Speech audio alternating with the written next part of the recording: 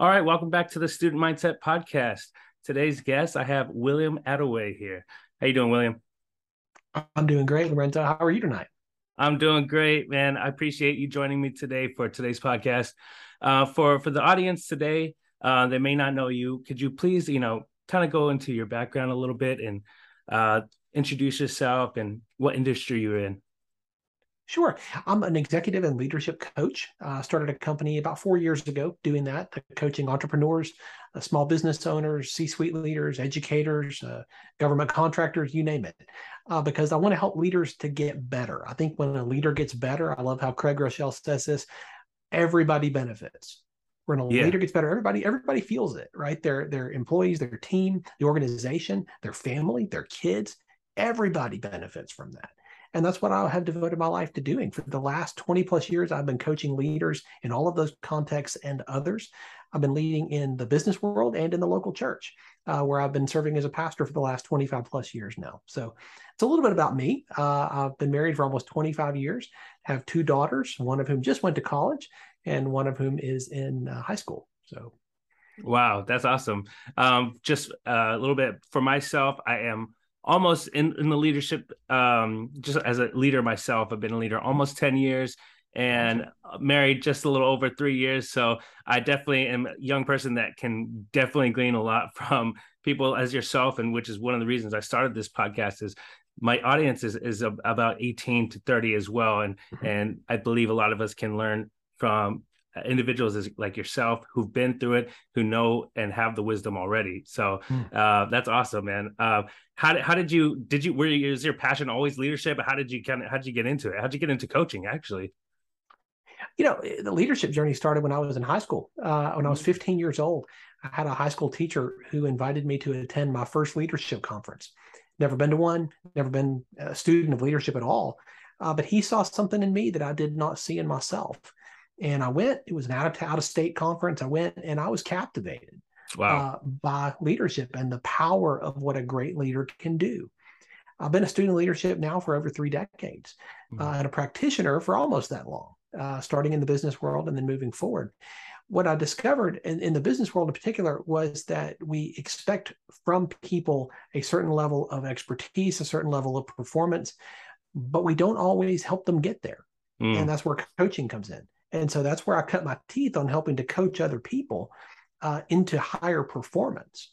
And then that moved from that into then coaching leaders, because again, you impact a leader, you affect not just that leader, but everybody they lead. Yeah, that's so good. You said something that I kind of want to go back to in just a second. You said something. You said student leadership specifically. You didn't say I've been in leadership. You said I've been in student leadership. So I want to go back to that. But for a second, I 100% agree that you see individuals all the time that may have something in them. I see it sometimes myself, but it's like there's not a lot of people that are out there growing or mentoring them or taking the time, to go into that with them and show them the way, there's a way you can keep doing what you're always doing, but you can always take this path as well, which may I like this quote. It's as a rising tide lifts all ships. So as a leader grows themselves, they're going to take everyone with them. And so that's one of the things that I love. But yeah, let's go back to that student leadership. What do you mean by student leadership? I started as a student of leadership, just trying to learn as much as I could from as many people as I could about as much as I could when it came to how to lead. I bought more coffees and breakfasts and lunches than I can remember from people who were farther down the road than I was and that I am, that I want to learn from. I always show up to those with a notebook and a pen and some questions that I've prepared so that I can fully take advantage of that time. I never want to waste somebody's time. So I show up ready. I try to learn. And because honestly, I'm not going to live long enough to make all the mistakes myself. if I can learn how to avoid some ditches by talking to somebody else and learning from their experience and avoid a few of those, how much the better. And so that's what I've tried to do. I've tried to be a student of that. But that student mindset is one that I teach leaders today. I talk about the importance of having that teachable mindset where you are seeing everything, every opportunity, every circumstance, every situation, every relationship and conversation as an opportunity to learn something. Sometimes you learn what not to do. but that can be incredibly valuable, right? But if you walk into it with that student mindset, with that teachable mindset, what that does is it puts you in the posture of a learner. Mm, And then everything is a learning opportunity, yeah. everything in your life. There's no such thing as a wasted experience. Yeah, that's so good. I love that you said I want the audience to take away. He asked these people and took them out to lunch. He also paid the coffee and things, brought his notes and took notes. So it's take notes, everybody, on what you need to do. Find someone, find a mentor, find someone that you admire, and definitely take notes. What would you say to a young leader like myself that maybe wants to start a business or maybe is in a leadership position themselves in a current company role?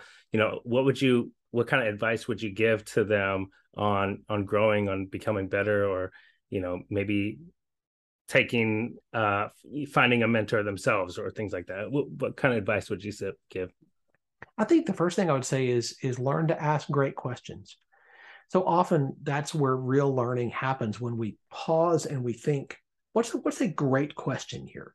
What's the thing that I really would like to take away?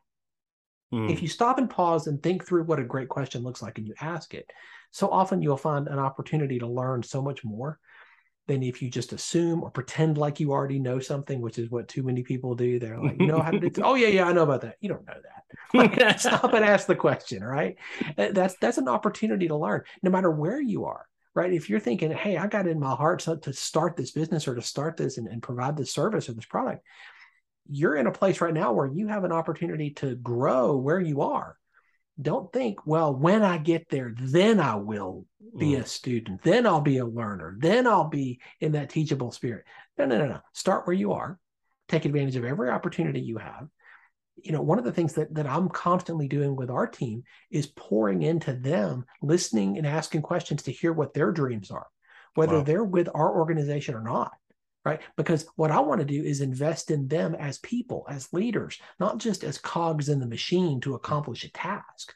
I want to see them achieve what's in their hearts, right? But I have to ask the right questions. And what you do, if your listeners will look for opportunities, they can learn so much from the people around them, no matter what environment they're in, that will benefit them later.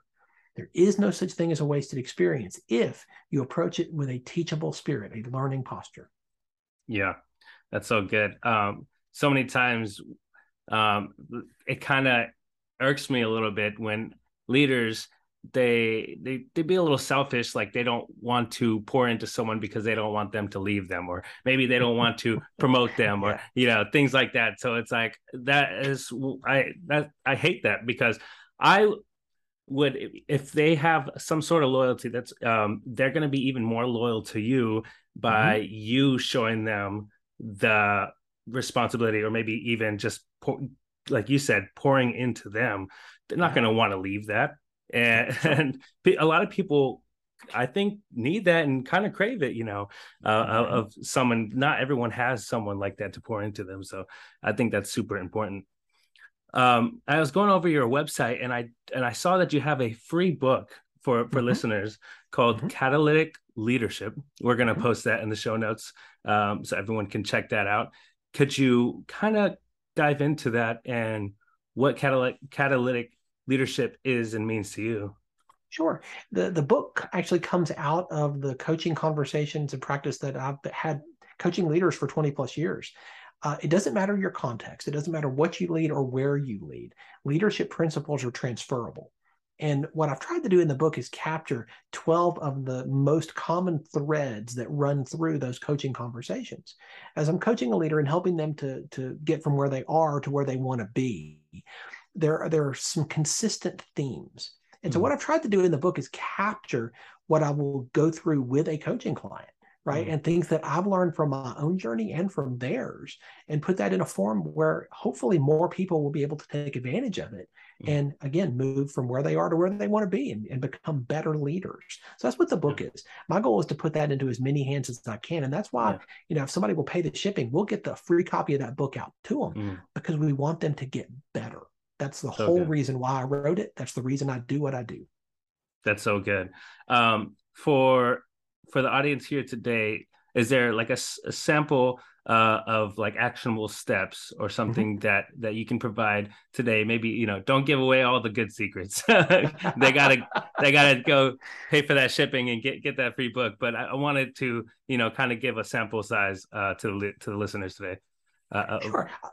Yeah, I'll give you two, Lorenzo. The first one we've already touched on, and that is cultivating an intentional, teachable spirit. That's something that you choose, and I choose every single day. Every one of your listeners can choose that. You get up in the morning and you commit and determine from the beginning, no one will be more teachable than I am today. In every environment, every meeting, every interaction, no one will be more teachable than I am. If you begin to approach life that way, that is the greatest predictor of success for a leader that I know. Wow. I say this no matter your context. You walk into every circumstance with that determination, that's going to help you. But that's something you choose. It doesn't just happen. Over time, what happens is a leader begins to get a little more confident in their role and a little more comfortable in their role, and they begin to drift. And you always drift toward mediocrity. You never drift toward excellence. Well, excellence, I always say in my context, excellence honors God and inspires other people. Mediocrity does neither. So nobody is inspired by mediocrity. And yet that's what you always drift toward. So choosing to be teachable, choosing to have that learning posture, this is something that every one of your listeners can do. And you can do that tomorrow. You can choose when you wake up. Today, I'm going to choose to have that. No matter what happens, no matter who says what, when, I'm going to choose to walk in with that spirit. That's the first, and I think the most important non-negotiable of what I call catalytic leadership, leadership that makes a difference. Yeah, that's so good. I love that. The intentionality portion of it is one of my favorite words as well. It's almost like an affirmation, something like that. Yes. And it's important to do this for the listeners. Also, just letting them know. Every year, I always write down my goals of what I want to picture success, either in my job, my personal life, because you have to be intentional for yourself, but for the year, as well as your professional and personal life. And so far, it has done wonders for me. I might not have reached 100% of my goals, but I set a pretty high goal for myself. And if I don't reach it, I've gotten some success out of it. So that's what I love. I wanted to ask you, have you always been a writer, or have you always been into writing in your personal life or any other books? And what advice would you maybe have for someone that wants to get into writing or write a book for themselves? You know, I do love to write. I wrote a lot in school between my bachelor's, my master's, and my doctorate. That involved a whole lot of writing. And that's one type of writing. That's academic writing, right? But what I write is more conversational. And so, you know, if you get a copy of Catalytic Leadership, what you'll find is the way I wrote it, the voice that I wrote this in is though we're sitting across a table having coffee, because I want it to feel that comfortable and that intimate, really. I want you to understand this is something that you can do no matter where you are, no matter where you've been, no matter how old you are, no matter how much experience you have or don't have. You can do this. You can take a step in this. And that was the mindset that I had as I was writing this. Writing is something that I've done for a long time. This is my second book. My first book was published in 2014. I'm working on several more right now that'll be coming out in next year and going forward. But this is part of my rhythm, because I think writing enables us to communicate with people that we might never meet in person. Wow. We can take and use what has happened in our lives, what our experience has been, and use it for the benefit of other people through our writing. We can share that in such a way that it benefits them. Yeah. Why would we not do that? So any of your listeners who are feeling drawn toward that, my biggest word of encouragement and challenge would be step toward it. You become a writer by writing. And that sounds so simple, so self-explanatory, but truly that's how it works. Yeah. So if you want to be a writer, start writing. And that means you set a goal every day. I'm going to write 200 words today. Every day, I'm going to write 250 words a day. I'm going to write 500 words a day. When I was writing this book, I set a goal of 500 words a day. And every day I wrote 500 words. Now, don't write and edit at the same time. That's something that a friend taught me is so brilliant. Those are two separate parts of your brain.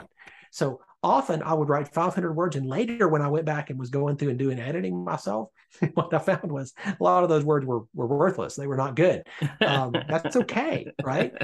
Get them down, get the ideas out, and then you can refine, and then you can craft, and then you can, make it what it needs to be. But get them down. Like writers write.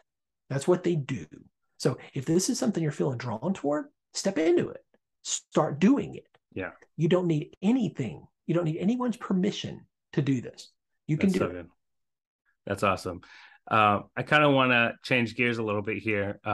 Through my research, I saw that you've been through an experience surrounding your daughter, and I want to kind of go through that and see, how the experience changed you, and what you can share through that. Sure. This is another of the things that I wrote about in the book, most recent book, because one of the elements, the principles of catalytic leadership is choosing to be family focused. Now, when I talk with corporate leaders or hard charging type A entrepreneurs, often they're like, yeah, it doesn't really fit. That's not me. Family, that's later. Here's the thing about this. And this is something that this experience you're referring to has really driven deep in me.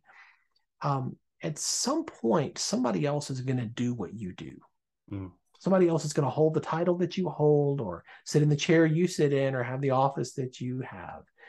Then what?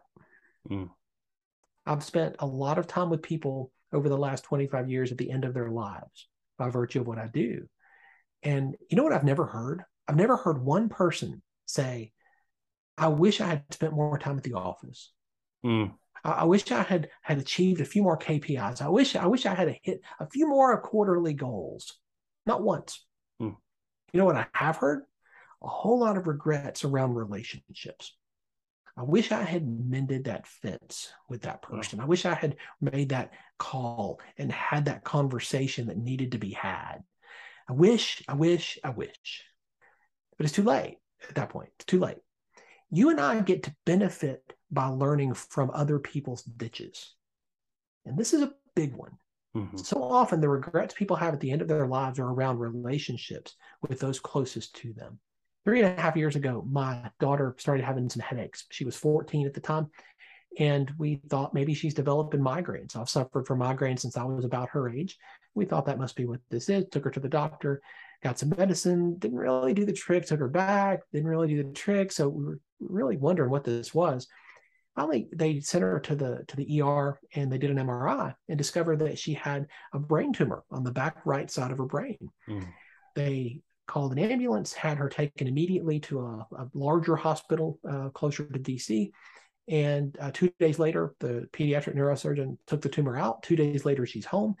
And then we waited for the biopsy results. A few weeks later, discovered that it's a very rare form of cancer. Only about 50 teenagers a year in the world are diagnosed with it. Wow. And that started a journey for us of dealing with this radiation treatment, so many different things that were part of that season. We relocated to Baltimore, lived at the Ronald McDonald House while she was undergoing radiation treatments there. And that season, the reason I talk about this is because that season drove so much deeper a principle that I've talked about a lot, but never with the intensity and the depth that I talk about it now. During that season, when I was going through all of that, our family was going through all of that, I wasn't worried about what was happening at work. I wasn't worried about the quarterly goals. I wasn't worried about hitting our targets. I wasn't worried about any of that. I was worried about the relationships closest to me. I was worried about my daughter, my family. And we were navigating things that we had never, I didn't have this on my plans for 2019. This was not on my goal sheet, right? Right.